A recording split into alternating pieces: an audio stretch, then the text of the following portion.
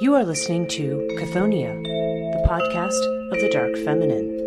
Chthoniya's logo was designed by J.R. Malpair. Background music is Phantasm by Kevin MacLeod.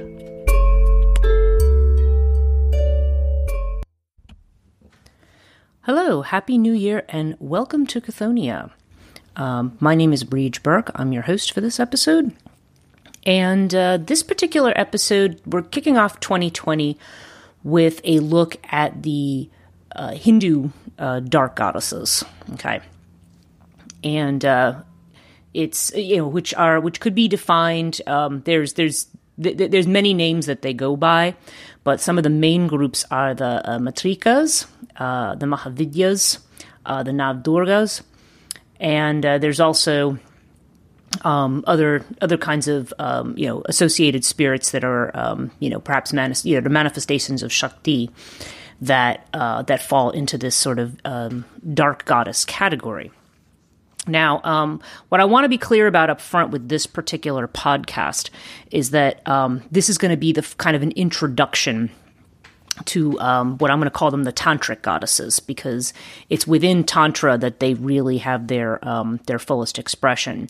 So there's a lot here because I feel like I mostly have a Western audience here. I don't know how widely this is listened to in India or other places, but there's a lack of there's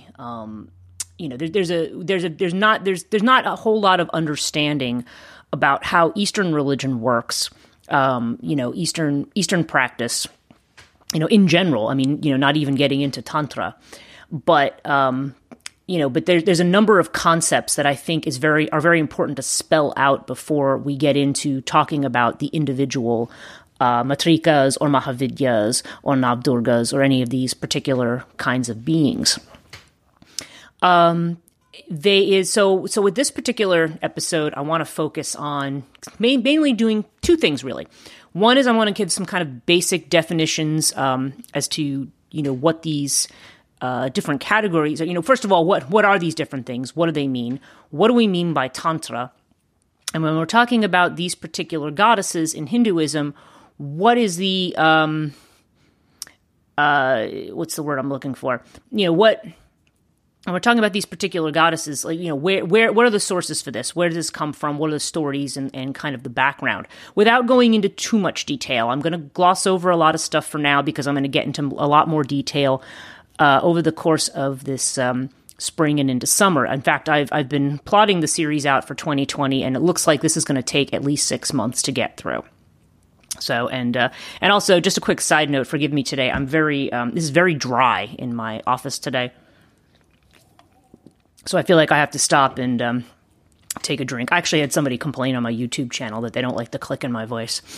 And I say, well, too bad, because besides having scar tissue in the back of my throat from surgery from, more than 30 years ago now. But anyway, so I have I tend to, get very, very dry very, very quickly. So, but I also don't want to take every 2 seconds to stop and take a drink of something. So anyway, that just, if I have to pause, I apologize for that. Okay, so the first part is I want to get into definitions. I want to explain what our background is, what we're talking about, and give us kind of a general overview of how Hinduism works, how Hindu prayer works, how Hindu worship works. Because all of this is going to be extremely relevant when we start talking about these deities over the course of 2020. And I also kind of want to end it with a little bit of a discussion about my own connection to these deities. Not because I'm looking to make this about myself, but there are questions that people will have. Here I am, a white middle-class American woman, and there may be people who, want to start calling privilege or colonialism or cultural appropriation or things like that. And, while those things are all can be valid concerns in their own way, in some way it's also, I don't know, at least as far as I'm concerned, a lot of it's just, horsepucky. So not to dismiss those things as not being real issues, but my concern with those things has nothing to do with any of those things. And so I want to give a little bit of background of why these particular deities are so important to me. In fact, we did a podcast on the Morrigan, who is also very important to me. But I find that the easiest thing for me to deal with is, when I first discovered these particular set of deities, they somehow naturally became the easiest to work with. And as people know, I don't always have the best accent when I'm trying to read foreign languages. But over time, I've picked up the Sanskrit, I'm going to call it Sanskrit because it covers sort of a variety of, Hindu languages or languages of India. I've been able to pick up that much, surprisingly, at least I've been told by other Indian people, surprisingly much better than they would expect from a Westerner. I'm not saying it's perfect, but my pronunciation of those things goes a lot better than it tends to do with European religions. So go figure. Okay, so all that is preface. So let me. So I'm gonna actually kind of have almost 3 introductions because we're gonna get into definitions here. I think in the next episode, I want to talk about the scriptures that mention these particular goddesses, particularly the Devi Mahatmya, which includes the Durga Saptashadi, or the 700 verses in praise of Durga, and also which overlaps with this, is the Sri Chandipat, which is a long litany. It basically incorporates a lot of things of the Devi Mahatmya. It's all of the it's a litany of stories about the great goddess and the battles of the great goddess. Okay. So that's going to be in another one. And then I'm going to have a 3rd introductory episode on the Sri Chakra, which is kind of a central focus of worship for those who practice Sri Vidya. But the Sri Chakra embodies all of these, the range of complex feminine elements. And it is an extremely powerful mantra. And the Sri Chakra is also called the Sri Yantra. It's basically 9 interlocking circles that make 43 triangles. 9 interlocking triangles, not circles. It does have also 9, kind of 9 levels or 9 circles. These kind of like 2 lotus petal levels, 16 and 8, and then you have these interlocking triangles with a bindu in the center. And this is an extremely powerful yantra and a very powerful image. So, and again, it's very central to what we're going to call Shakta, or kind of worship of Shakti, which is focused very much on the divine feminine. Okay, the whole point of this particular branch of Hinduism, the Shakta, is whatever form it takes, is definitely focused on the divine feminine as the primary mover in the universe, and Shakti. When we talk about Shakti, we're referring to there is a legend of a goddess called Shakti. Okay, and again, depending, there's various stories. One rather traditional story is that she is the daughter of Dakshina, who's sort of the progenitor of the of the human race, and progenitor of creation. He's sort of the human. One of the great ancestors of the human family, if you will. And Shakti is his daughter, and she's extremely beautiful, and many men come to marry her, but the only man she's in love with is Shiva, the god who, he's got, his matted hair, and he lives out in the forest, and, and Dakshina doesn't really care for him. But Shakti, she, when the day comes when she has to pick a suitor, she has to, I forget exactly what it is, but she kind of has to, I know what it is. She has a flower garland, and she has to give it to, put it around the neck of the person who she is, going to choose. And so she doesn't see Shiva there. She's feeling very, very gloomy. So she sends out a prayer to him. She throws it in the air, and then all of a sudden he appears, and he's got it around his neck. So, he does actually accede to her wish, and they are married. But of course, Dakshina is not happy about the marriage. He's very angry about it. And she, of course, becomes isolated from her family. And then when Shiva asks her, when there's the big great ritual sacrifice that they have, during the year, Shakti wants to go. It's her family's thing, and she's not really invited. They don't really, but because she wants to go anyway. And Shiva, of course, is not invited. And so she wants, and it's a snub, but she wants to go anyway. And Shiva's telling her, no, I don't see anything good coming out of this. Don't go to this. But she goes anyway. And of course, not only when she is there, not only is she treated coldly by her father, but he actually insults her husband.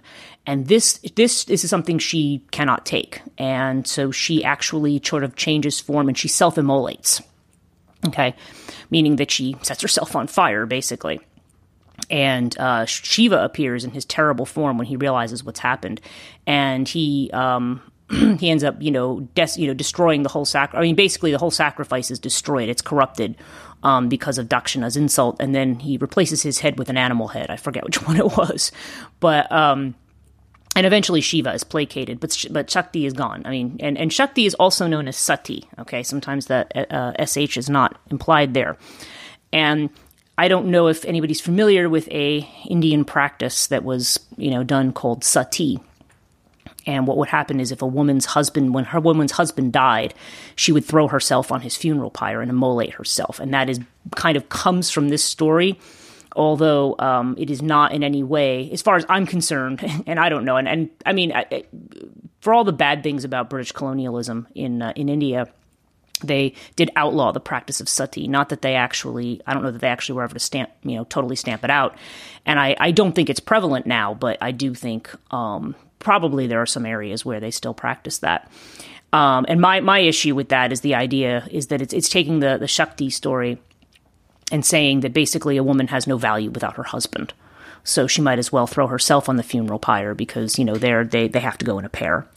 And again, whether or not those who talk about this practice would justify it that way or not, that is definitely how I see it. I don't see, it's like people who read Western scriptures in a very, very literal fashion. It's kind of like it doesn't, in no way does this imply something that you should be doing in your day-to-day life.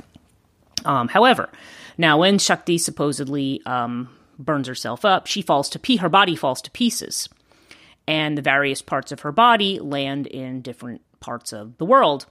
And supposedly one of her toes, and the toe actually, by the way, is a, very, there's a lot of tantric symbolism surrounding the toe and it's, what it actually means for sexuality and so forth. Supposedly lands in a place that is now known as Kaligat. And this toe is supposedly preserved and wrapped, and it's kept in a kind of an inner temple.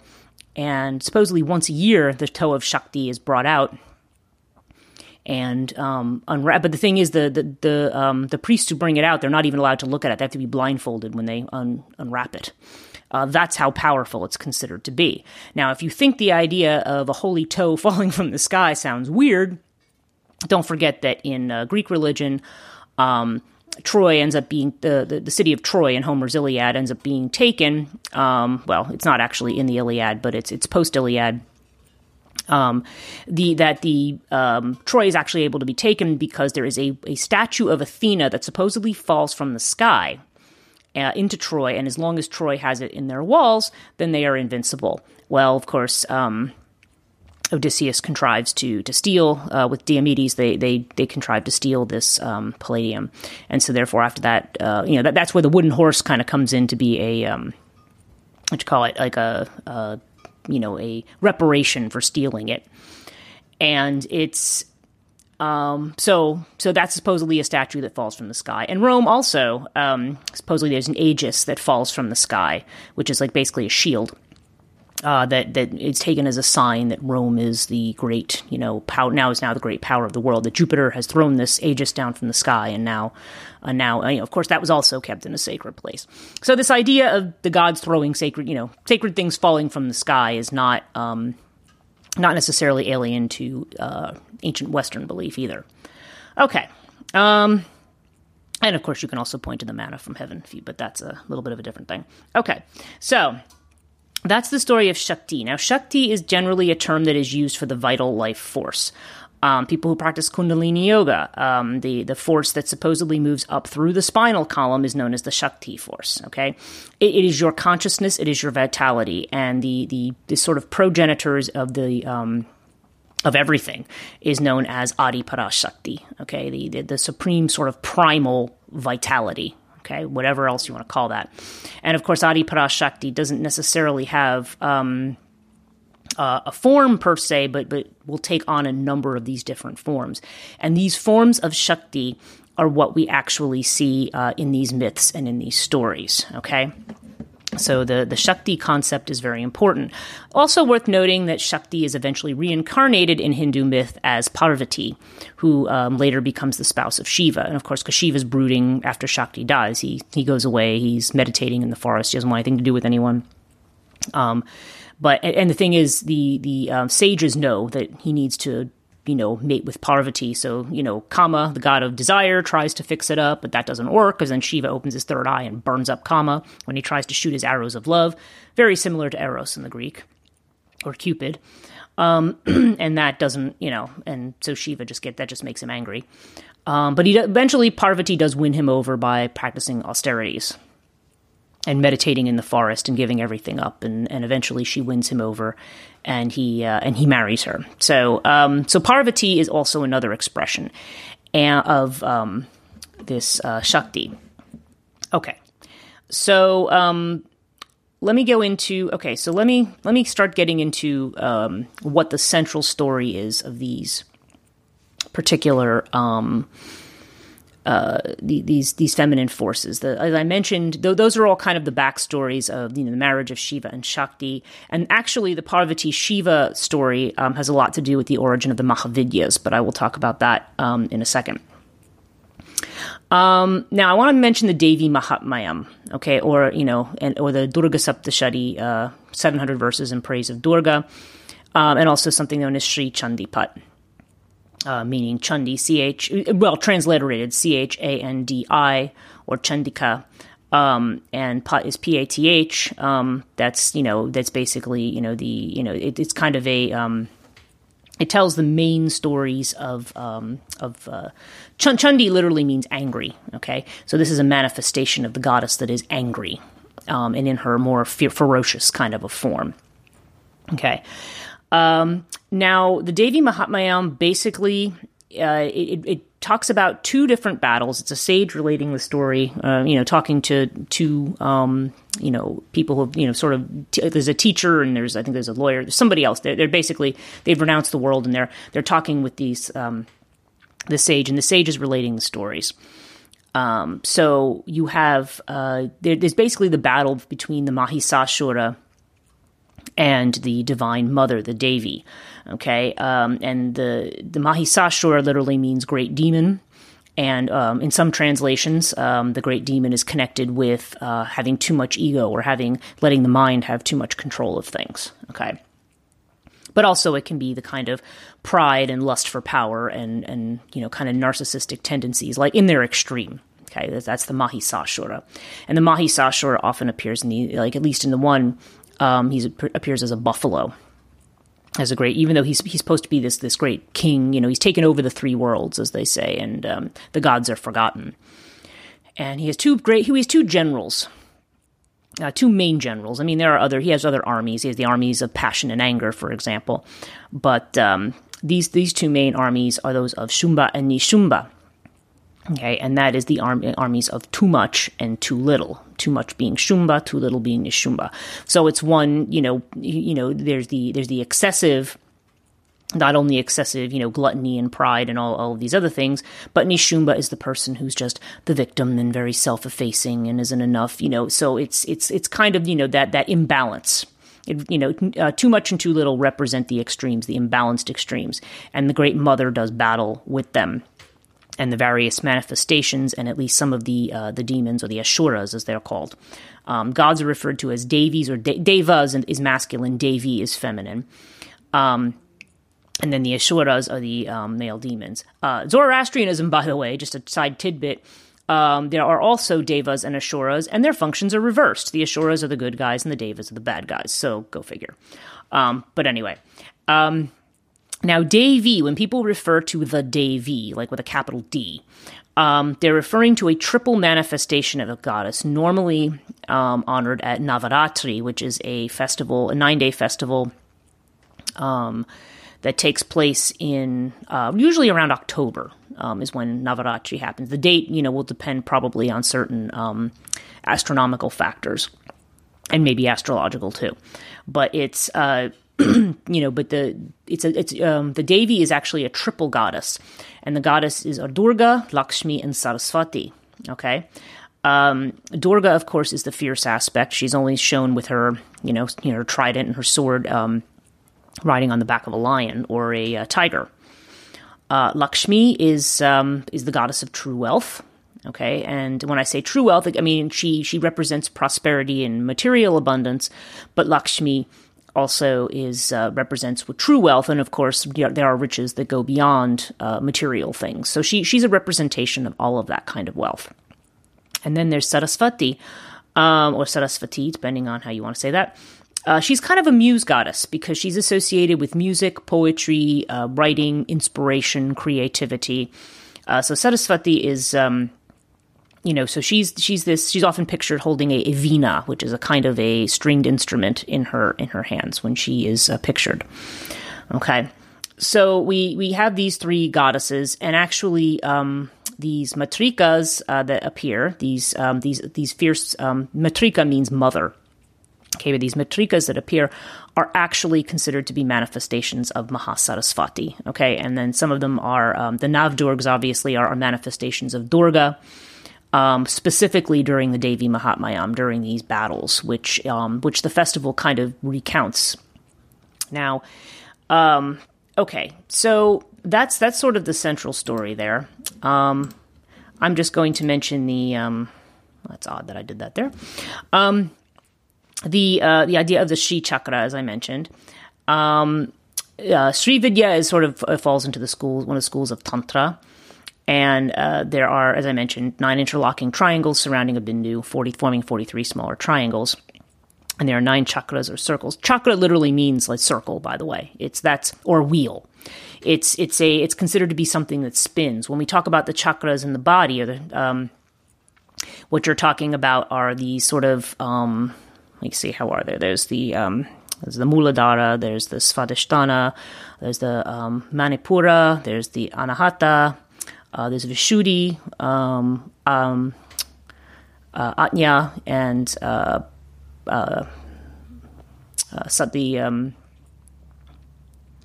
the Sahasra. I'm trying to remember the rest of it. It's basically the 1,000-petaled lotus.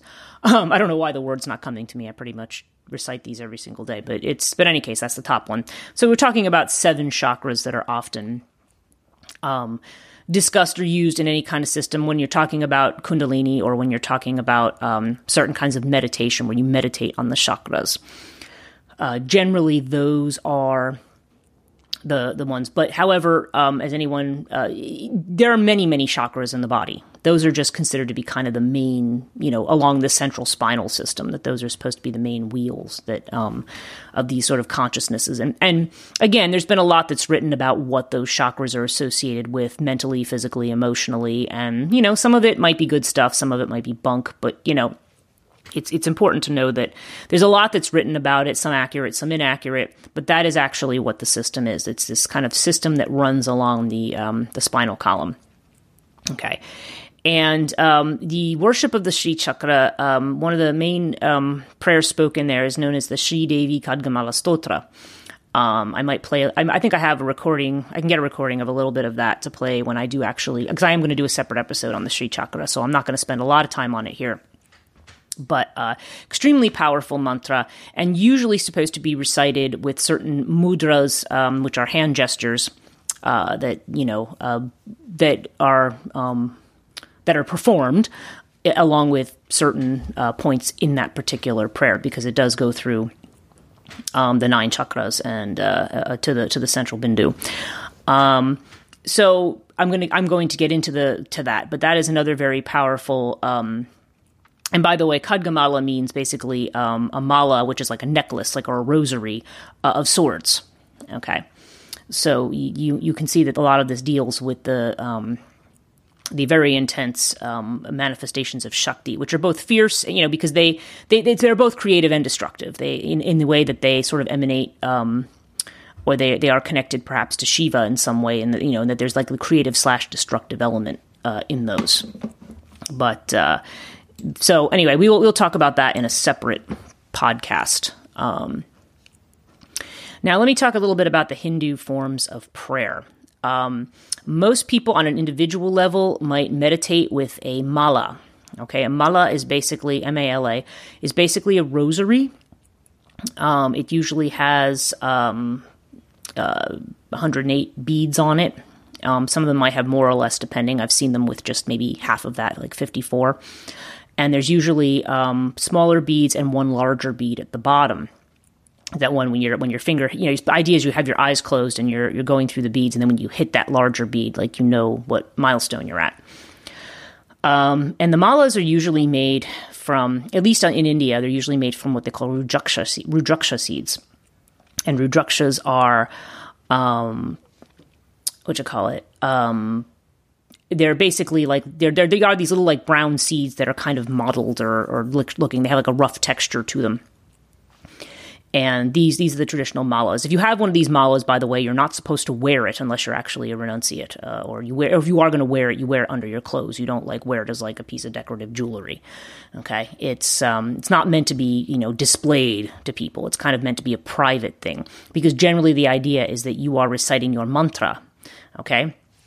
Now the mantra, now again, in that kind of assumption, there's the idea that one has a guru or spiritual teacher who has given you a mantra based on, what your own maybe beliefs are, what your chosen deity is. I'm going to talk a bit about chosen deities in a little bit.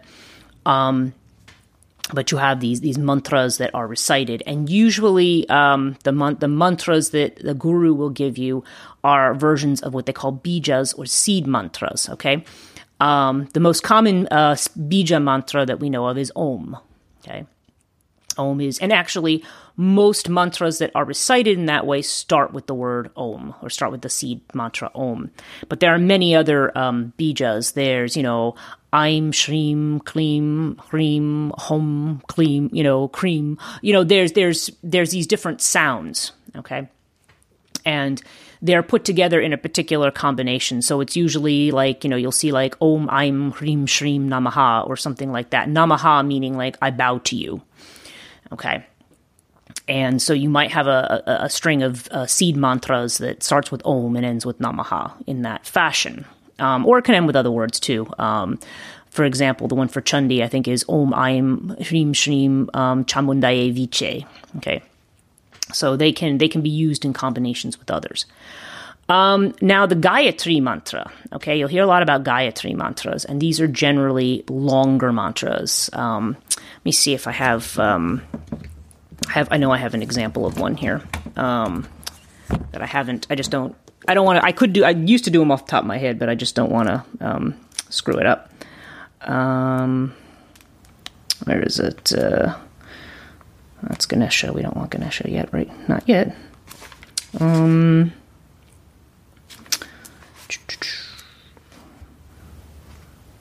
I've sort of not quite prepared for this one, but okay, yeah, here we go. So, for example, for the goddess Kali, there is a Gayatri that goes Om Bhuvasvaha Tat Savitur Varanyam Bargo Devasya Dhimahi Dhyo Na Prachodayat. And that is a and I think if actually anybody who's a Thelemite or who practices Thelema will also be familiar with that particular Gayatri, because I think Crowley recommends that you recite it at the sight of the full moon. And that is that is an example of a Gayatri. Now, why is it called? Now, Gayatri is the name of a goddess who is associated with being one of the consorts of Brahma, the creator god. And she's often associated with the sun and with light. But Gayatri, when we refer to a Gayatri mantra, you're referring to the number of syllables. And I want to say that there are 30 syllables in a Gayatri mantra. It's either 28 or 30. But anyway, they all have the same number of syllables. And they all usually start with that Om, whatever it is. And then it ends with the Prachodayata. They all kind of follow that pattern or formula.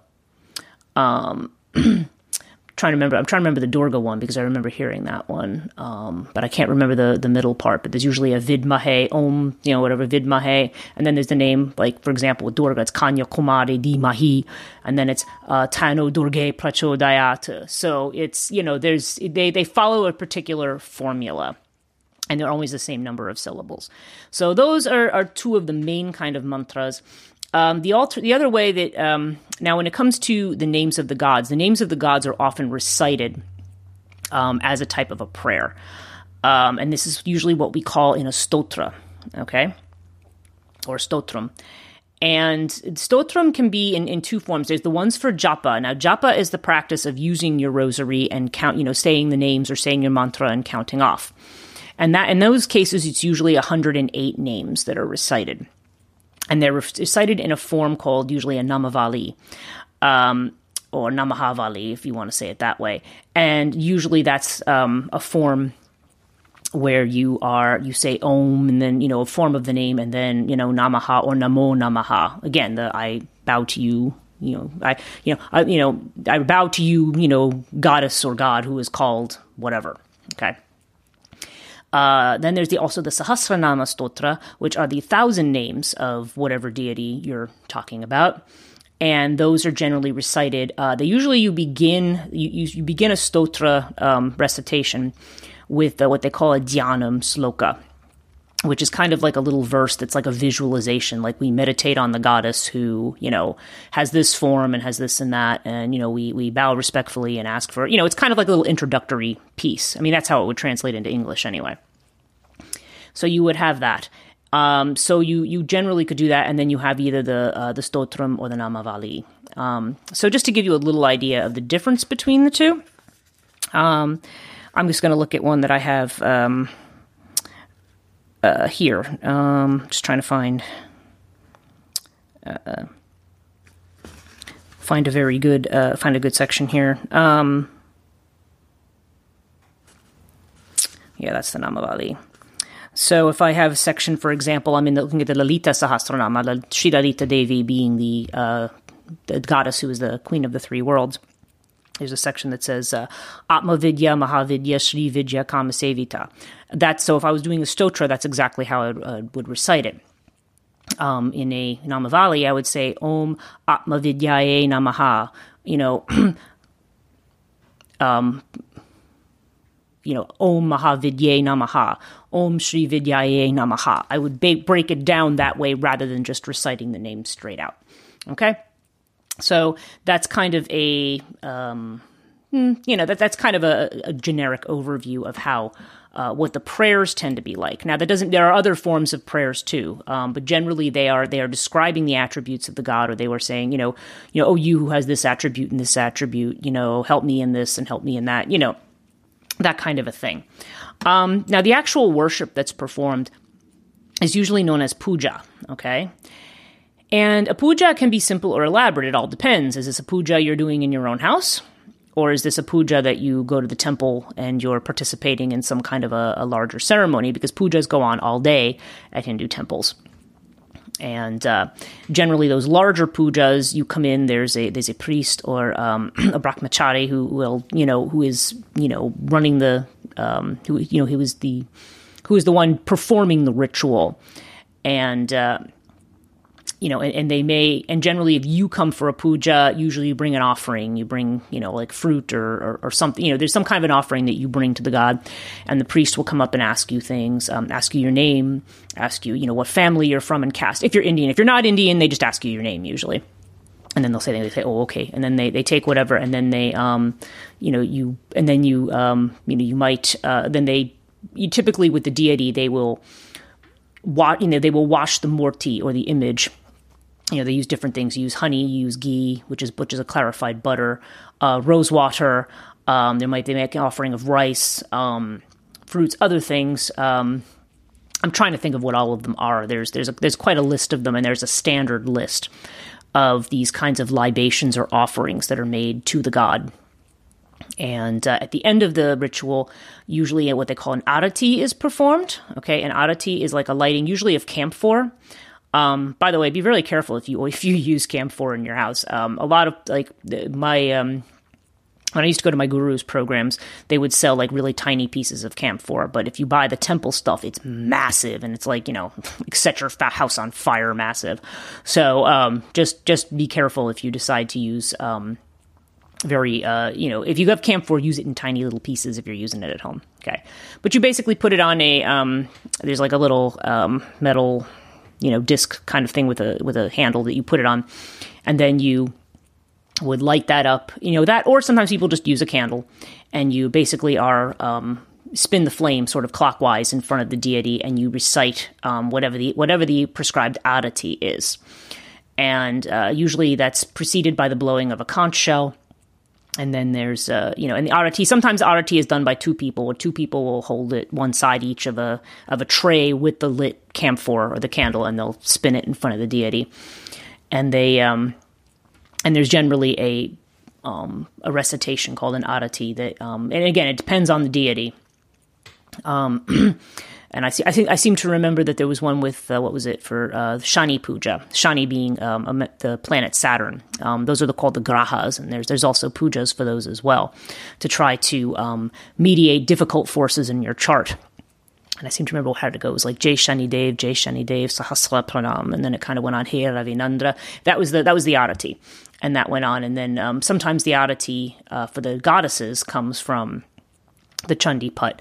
Things like Ya Devi Sarva Bhutesu Brahmi Rupena Samstita, Namastase, Namastase, Namastase, Namo Namaha. You'll hear these often. These are definitely in the Chandi Pat. This is when the gods are in trouble. They're invoking the Devi to help them, and it's that goddess who is the embodiment of whatever the word is. That one was Brahmi, which is the sort of the Shakti of Brahma, but also you might say Daya Rupina Samstata, who is the embodiment of compassion. We continually bow to you.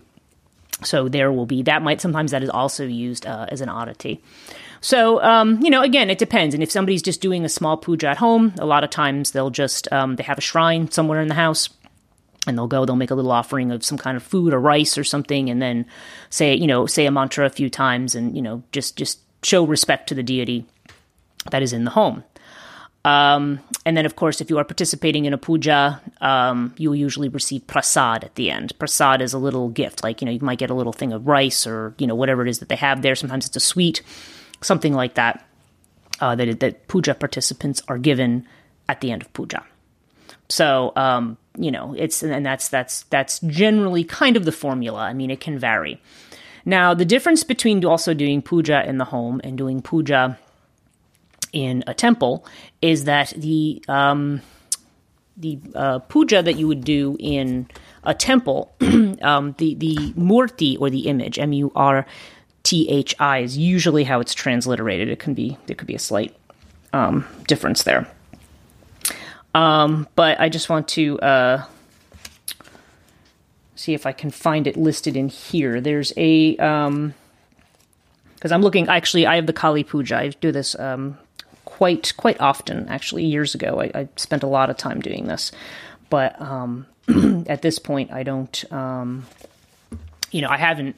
I've kind of moved away from it a little bit. I'm trying to move back into puja practice now, in general. But this is what I was looking for, the prana prastita, which is the establishment of life.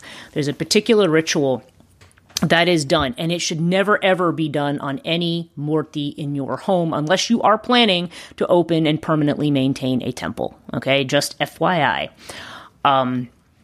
Not a good idea to establish life in anything that is in your house. Like I said, just for your own private practice. The deity can be present enough without you having to do that.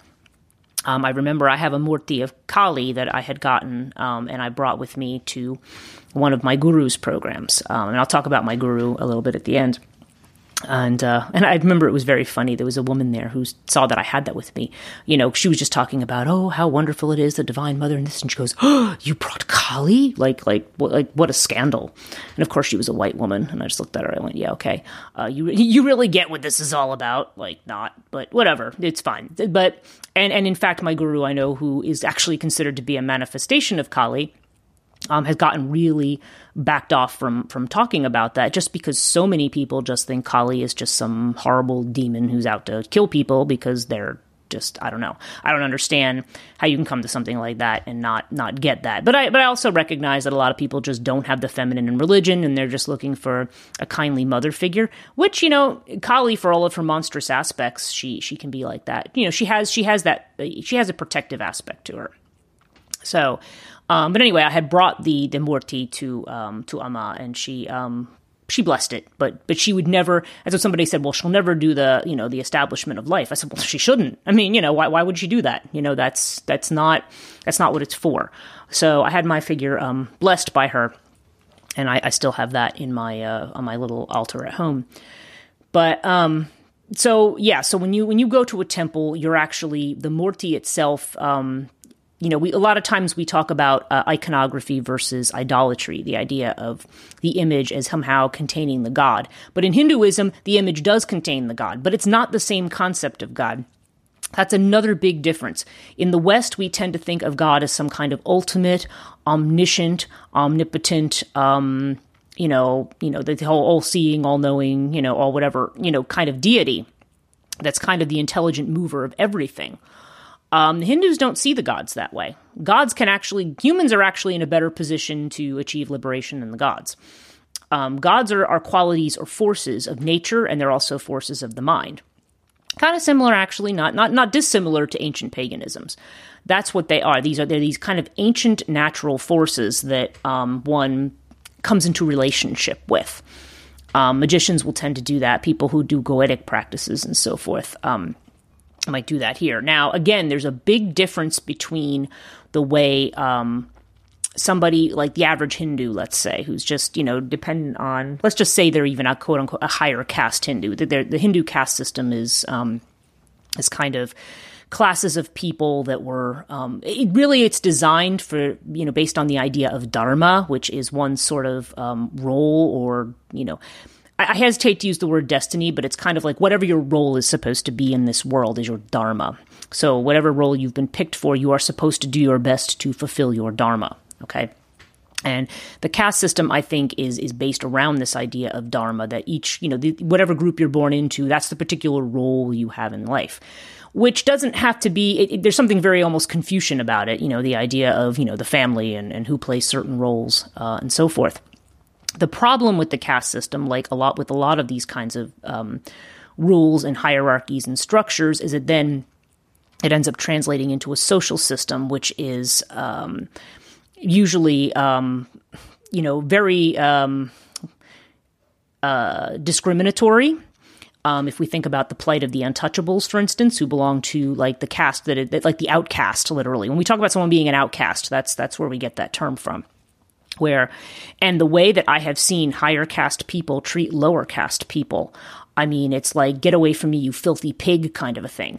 And I just kind of, and they just take it because they just say, well, I'm the low caste, that's how it is. And I mean, I'm sorry, as a social system, I can't get behind that way of being. It's a traditional practice, and I understand that there's a lot of people who buy into that still, and who may even want to offer their own justifications for why it should be that way, but I don't think there's any justification for it. It also falls into problems, and colonialism, and British colonialism could be responsible for this, because it seems to be epidemic all over the world, that countries where you have darker-skinned people tend to view lighter-skinned people as somehow better, or superior, or more powerful. Somebody had said to me once, I had been... as I spend a lot of time doing things. Now, I happen to be divorced. So, and of course, among Hindu women, a lot of times if you're divorced, that's sort of scandalous. So, so they would make comments about some of these divorced women. But it's the fact that I was divorced. It was like, oh yeah, well, that happens sometimes. It's okay. It's like, like they don't, it's treated differently. And someone said, yeah, they treat you differently because you're white. And my own guru actually, now she's never been married, but she was from a family, a South Indian family, and she was the darkest child. She was born, her skin, they said, was actually almost blue-black when she was born. She had really dark skin. And therefore the family thought that she, they weren't going to send her to college or educate her, because she was just this black thing. So she was just going to be the servant for the house. So you know what I mean? There's this... sadly, there's this definite attitude, even among, other people that kind of treat lighter skinned people as somehow, possessing more intelligence or being more suitable, and that, somehow, darker skinned people are lesser or, to be kicked around or persecuted. And I have a real problem with that. I don't care what, if you want to give it the name of tradition. That to me is not, that kind of tends to be problematic. It does happen in human societies. That doesn't make it right. But I think of like the ancient Greeks when they did different classes, obviously. In Rome, certainly, or ancient Greece and Rome, you had like the patricians and the plebeians, and then you had your slaves, and and even in Greece, there was they didn't have the democratic structures quite. Well, I guess they did, but not. It wasn't quite the same as the Roman Senate. Nonetheless, you had your elite classes, and then you had your slaves, and you had foreigners. Okay. And it was the rituals of Dionysus or Bacchus where the lower castes and the lower people, the slaves and the foreigners, became the leaders. Okay, and that was allowed in culture. It was the idea of a subverting of the order. But of course, as the time went on, the state wanted to control the subverting of that order, so that these people who had a lower social station get raised up in the religion. So similarly, in Hinduism, there is the idea of Tantra. So we want a definition of Tantra. What is Tantra? Because people don't know what Tantra is. People think of Tantra as just having to do with maybe sex or, some kind of ritualized magical sex. Sex can be part of Tantra, but that's not actually what it is. There's a wonderful book that's just came out from Theon Press called Ferocious. They're the same ones that produced the volume Underworld, and it's the same group, the Sepulchre Society. I hope I'm saying that right. I don't know why. I don't know why I always stumble over that word when I see it. But they have produced a work called Ferocious, which is about the Matrikas. Okay, the ferocious mothers, which we will be talking about. And in their book on page 21, I have the hardcover edition, not the super special hardcover edition, just the regular one. They give a definition of Tantra from Professor Constantina Rhodes, and I'll read it here. Tantric sadhana, or spiritual practice, is a continuing process of enlivening and strengthening the awareness of the goddess's presence within. The worshipper recognizes a correlation between the goddess's influence in external affairs and the establishment of awakened divine consciousness within his or her own being. Okay. And they go on to say, Rhodes' definition is short but to the point. Effectively, in the practice of Tantra, an adept worships a deity with the intent to eventually embody the favor and power of that deity for both material gain and spiritual liberation. Partly magic, partly worship, and a great deal of meditation. Okay? Now, another big difference with Tantra is we talk about the difference between what's pure and what's polluted. Okay? And in traditional, like Brahmin-level Hindu practice, purity is extremely important. Just kind of like with Jewish practice. It's like there's certain dietary restrictions. There's certain rituals that have to be performed before you can do certain things. There's a whole lot of purification that goes on. Such purification isn't particularly necessary in Tantra because Tantra is also about the polluted. Some of the goddesses there are goddesses specifically of pollution, of, hanging out with the outcasts, of eating, castaway food or eating meat or doing certain things. It's not about being prissy and pure. And I know that's not necessarily a nice way to couch the idea. I mean, purity has its uses in certain places, certainly purifications. But there can be an overemphasis on purification to the point that, and that's another thing that this book talks about, is they talk about whether or not one has to be initiated by a guru or by a Srividya Tantric or whatever to be able to practice Tantra. And their basic conclusion is no. And when I talk about my own experiences, I agree with them, and I will explain why. Okay, so now that we've kind of gotten the basics down of Hinduism and we've defined Tantra is kind of an equalizing religion. Now, most people I know, again, who practice sort of traditional Hinduism, if you talk anything about Tantra, you just watch them cringe. They feel, there's a vibe there that you should stay. It's dangerous. You should stay away from that. Well, maybe some people need to stay away from Tantra. Maybe it's not it's kind of the whole idea about freedom. It's like we talk about wanting to be free, but not everybody wants to be free. And, we really can't, when we're given freedom, we want someone to tell us what to do. We want some level of control. We want to know the step-by-step right way to do something. And a little bit like people who are interested in chaos magic. I mean, there's a chaotic element to it. But tantric practice has a lot to do with, is very similar to goetic practice, or people who might practice some forms of necromancy or other things in the Western traditions. It's the matter of establishing a relationship with a particular force. And in the case of the Matrikas and of some of these others, they are not necessarily nice forces, okay? The way it's described in the Matrika book is they say, it's kind of like the monster that's eyeballing you is devouring you for food, and what's interesting is the way that they say the adept will manage to work with that kind of a deity is to continually, they say you kind of have to view a tantric deity as either your mother, your sister, or your consort.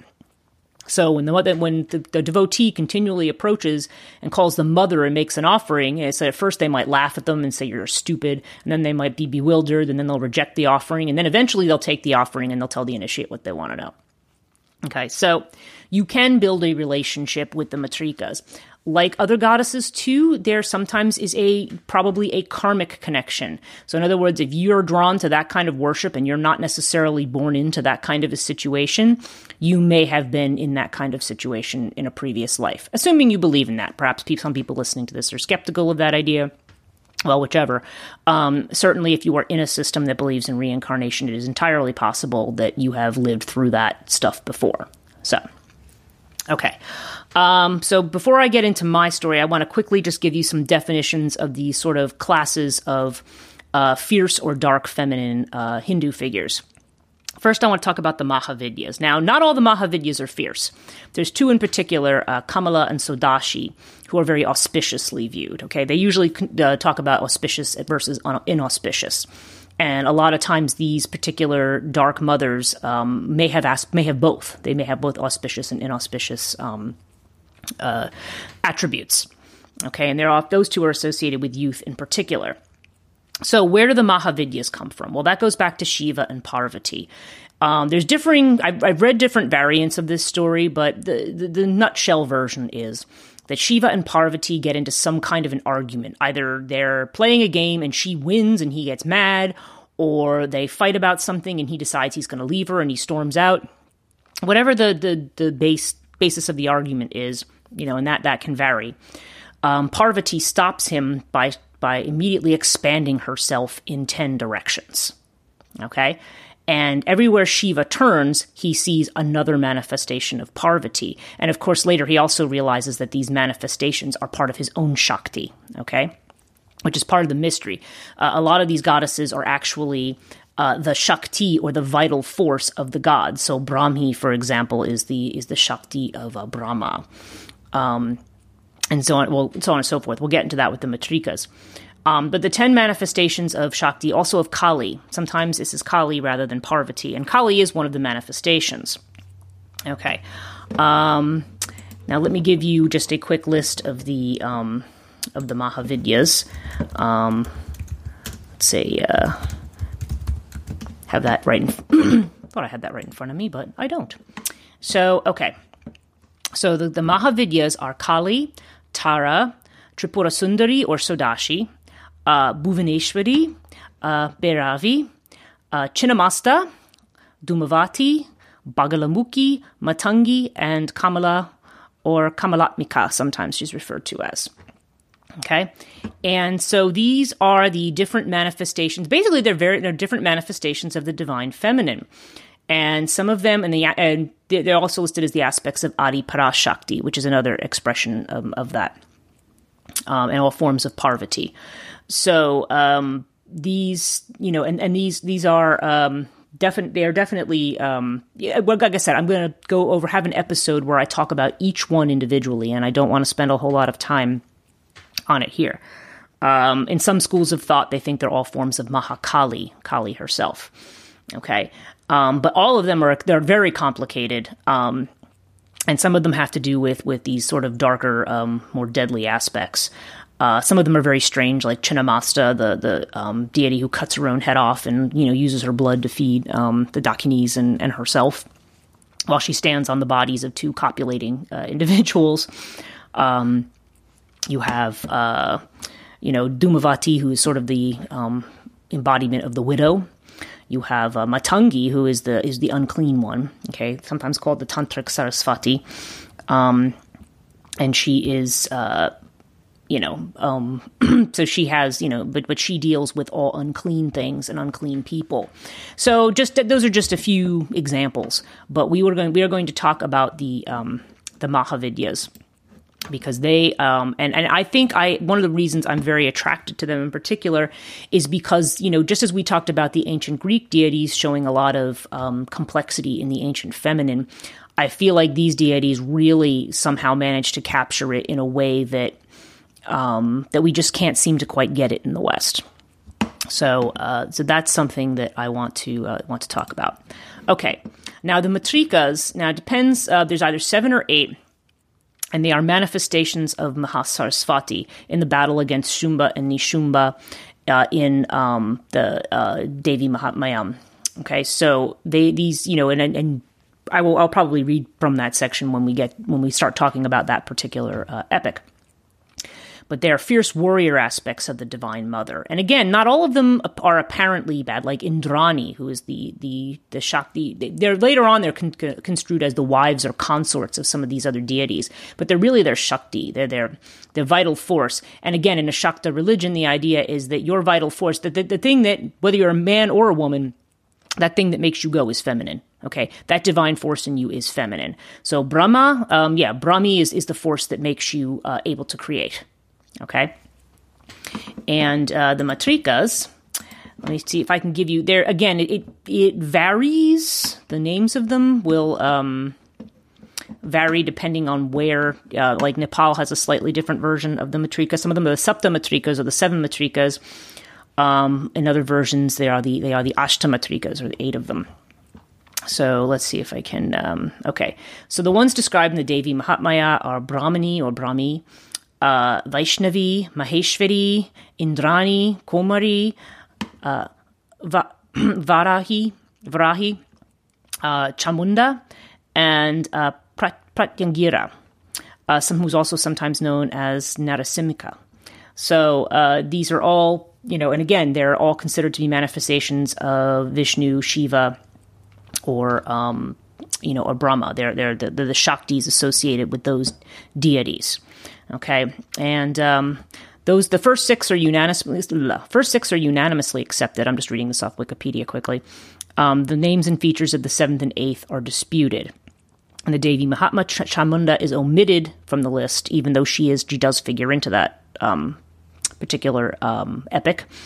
While in sculptures and shrines or caves and in the Mahabharata, Narasimha is omitted. Okay, the Varana Purna names Yami, the Shakti of Yama, as the 7th, and Yogeshwari as the 8th. Okay, so there's some variation there, but the first 6 are generally accepted. And again, we will talk about those in great detail. Now, the other ones that I want to talk about briefly are the Navadurgs. Okay, now who are the Navadurgs? Well, it's the Navadurgs are basically manifestations of the goddess Durga. Sorry, again, I'm just bringing this up here. Or the Navadurga. They are associated with Navaratri. Again, there's the nine forms of Durga. And again, worshipped during Navaratri. And they do, again, refer to these ferocious aspects. And the names are that are associated with the 9 forms of Durga, who's also associated with Gauri or Parvati, are Shailaputri, Brahmacharani, Chandraganta, Kushmanda, Skandamata, Kalaratri, Katyayani, Mahagauri, and Siddhidatri. Siddhidatri. I guess Siddhi is a kind of hard word to Siddhidatri. Yeah, that's it. I'm just trying to make sure I'm saying them right. So again, these are, and these all represent different aspects of the goddess in the Devi Mahatmayam, which I don't want to get into the details now because I plan to discuss all of them separately. So these are these kind of, so this is kind of an overview of those sort of fierce feminine forces. Okay, so having kind of given this little introduction to what Tantra is, what Shakta is, and the kind of basic forms of prayer and worship that go on in Hinduism, and a little bit about, again, a little bit about Tantra as well, and what it really is. I would like to talk a little bit about my own experience, but people would say, well, what makes you the person to talk about this? What kind of credentials do you have in this? Like, what's your initiation, or what's this, or what's that? Well, okay, first of all, I can say, as far as initiations go, I have a guru, Mata Amritananda Mai, who is also known as Amma. People will know her as the Hugging Saint. And generally, she kind of is shown as kind of being a very benign, motherly kind of a figure. And that really is what her dharma is. That's what she's there to kind of provide this feminine comfort to people. And people come from all religions. I've been to her programs, and I see, like, Orthodox Jews there. I see nuns. I see, Buddhist priests. It's just unbelievable who goes there to receive her blessing, because she is a very, very special lady. And the more you know about her background, see, a lot of her background is not, there is a biography available that one can read, and I don't want to get heavily into her biography. I did mention about her, how she was born and how she was treated growing up, but she manifested two things from a very young age. One was the Krishna Bhava, okay, so where she took on the mood and attitude of Sri Krishna, particularly during Krishna's festivals. And some people thought it was just, oh, well, she's a very pious girl, so, Krishna has manifested through her. But in fact, she manifested Krishna Bhava quite often when she was younger. And then she started manifesting Devi Bhava, okay, which is, taking on the attributes of the goddess. And the goddess she had really shown the attributes of early on was Kali. There's a VHS tape out there that I don't think they sell anymore. I have it, called Vintage Scenes of Amma. And it's her, she's got swords in her hands and her tongue is lolling out, and she's just dancing in this, this frenzied kind of circle. And again, when you actually look her up, you don't see this image of her at all. And, or they show images of her with a very benign looking Kali. They even have Amma dolls. I have one actually where she has the Kali outfit, complete with skulls, trident, and sword. I think my sword's disappeared somewhere. I don't know where it went, but I still have her little trident. And when she has her programs, she always ends the program. She has like a couple of days where people come and she's in her white sari and she hugs people. But the last program is called Devi Bhava, where she actually goes into it's a ceremony where she actually becomes the embodiment of the Devi. And sometimes you watch her skin change color. She just sits there. And if people think she's doing makeup and things like that, I mean, they put the crown on her and they put a sari on her, but everything else just kind of happens and it just deepens as the night goes on. And during Devi Bhava is when she will provide a mantra initiation, usually. So if you tell them you want a mantra, you generally have to wait quite a bit of time. I remember I had to go to Michigan to get my mantra, but I got a mantra from her. And, and then I was taught how to use it. And then she also, in my case, she also, not at the Devi Bhava, but she had given me a name as well. And that was a rather interesting experience because the name she gave me is Nischala, which has to do with stillness or sort of a lack of movement. And in my research, Nischala, the only place where Nischala appears in any kind of stotra is in the Kali Sahasranama stotra. So Nischala is an aspect of Kali. And it's the opposite of Chanchala, which has to do with restlessness or restless movement. Nischala has to do with perfect stillness or being in the perfect center. And I feel like there's sort of a message there in terms of, hey, you function best when you stop running around like, a chicken with your head cut off and shut your mind off. Because that is actually how I function best. And it's not the way I'm functioning most of the time, just FYI. But she's pointing out that, you need to make sure you're reconnecting to your center.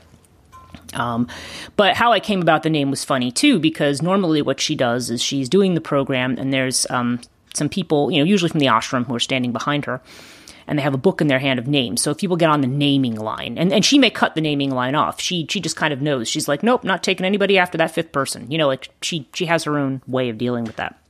So I was on the naming line. There was a girl in front of me, and, they wrote, the person standing behind Amma wrote a name on a piece of paper. Amma looked at the girl, took the paper, put it to her forehead, and handed it to the girl without another word. And then the people holding the book explained to them, oh, okay, this is the name, and this is what it means, blah, blah.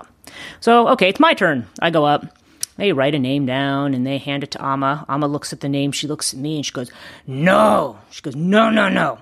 I mean, she just went, no. And then she started talking very fast in Malayali. I don't speak Malayali, so I couldn't tell you what she said. But somebody who was standing nearby told me, because they were kind of watching it flabbergasted, they said, she's telling them, no, you have to pick a name with these qualities. And I don't know what the qualities were.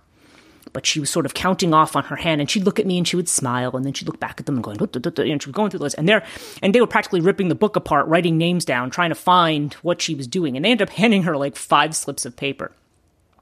And she looked at them, and then she looked back at them, and she went, no. And then she finally kind of patiently tries to explain what she's getting at, and then she goes, Nischala. And she points at me, and she smiles, and she grabs me by the chin, and she says, Nischala. And so the man writes the name down for him, and he goes, Nischala, not moving, whatever. And he goes on this whole thing. He says, so mother says you are like God. And I'm, laughing, and I said, no, mother's probably saying I'm just a stubborn fuck who doesn't move. But again, as I mentioned before, I think the message there is just, engage in more stillness, because when you shut up and listen to yourself, you listen more and you do more of the right thing than when your mind tries to get itself all over it. So that's kind of my, in terms of any kind of initiation or guru involvement. Does Amma do Sri Vidya and things like that? My understanding is that, yes, she does. That's not what she presents to most people, the average person in the world. But there's definitely a tantric inflection to Amma, even though she would never brand herself as being tantric. But I just know from certain things that I've seen and I've read that there's kind of, it's more of a secret internal kind of a thing, but it doesn't necessarily go on the out. It's not part of what she's presenting to the world. Okay. And that's not part of what she would claim her mission to be. Okay. So that's sort of that part of it. Now, the other part of it is the idea in Hinduism of the Ishta Devata, which I'm going to talk about. I'm just going to read something from Esther Harding's work on Kali about the Ishta Devata, just like real quick sentence. She's talking about the cult of Kali, and she says, it is not easy to establish an intimate personal relationship with such an intangible spiritual being, and whenever someone is successful, it is mostly based on the worshipper's own psychic makeup. There must be some similarity between the adorer and the adored. For instance, a worshipper of Kali has some attributes of Kali in him or her, and likewise a worshipper of Shiva has Shiva's attributes. Otherwise, he or she would not be attracted to that particular deity. This is the rationale behind the concept of Ishta Devata, or chosen deity. The God one loves most naturally and without being told to do so. Okay? Now, many people I know will choose a deity like Hanuman, for instance, as their Ishta Devata. He's a monkey god, appears in the Ramayana, is very loyal and devoted to Krishna. And I've known a lot of people who have had Hanuman as an Ishta Devata in particular. If I tell Hindu people that my Ishta Devata is Kali, I mean, immediately just watch the eyes widen, and even the Bengalis, okay, because Kali is the chief goddess of the Bengals. They're kind of like, why? Like, why would you do that? And my thing would be sort of like, okay, well, I don't know if it's a karmic connection, but I've always really been, for some reason, that has always been extremely natural to me. As soon as I discovered that goddess, I'm like, yes, of course. And when we talk about the goddesses, the Matrika book I'm talking about mentions this as well. Even though we talk a lot about archetypes and Jungian theory and things like that, never ever, if you're interested in these deities and you practice anything like this, don't ever view these deities as being just merely archetypes. Now, archetypes are not mere, M-E-R-E. They're not. But since most people understand them in a very abstract way, we tend to think of them in a very abstract way. Like, oh yeah, there's something in the unconscious and they don't really have anything to do with me, even though they influence everything that you do.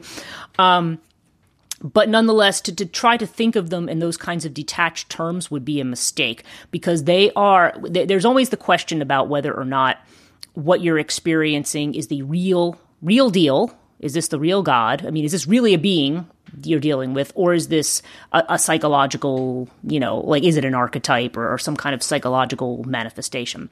Probably to some degree it's both. But when you're dealing with entities like the Matrikas or these kinds of particularly these dark female figures, when you're dealing with someone like Kali, you don't treat them as if they're some kind of abstraction or something that's out there. They are very much here, and they let you know. I have had, at one point I was doing Kali Puja 3 times a week. This was shortly after I divorced my husband. I was in the K2 phase of my Vedic chart, if you know what that is. And so I'm sitting, I remember I would sit here and then I could hear like feet, like with anklets stomping around down in my, downstairs.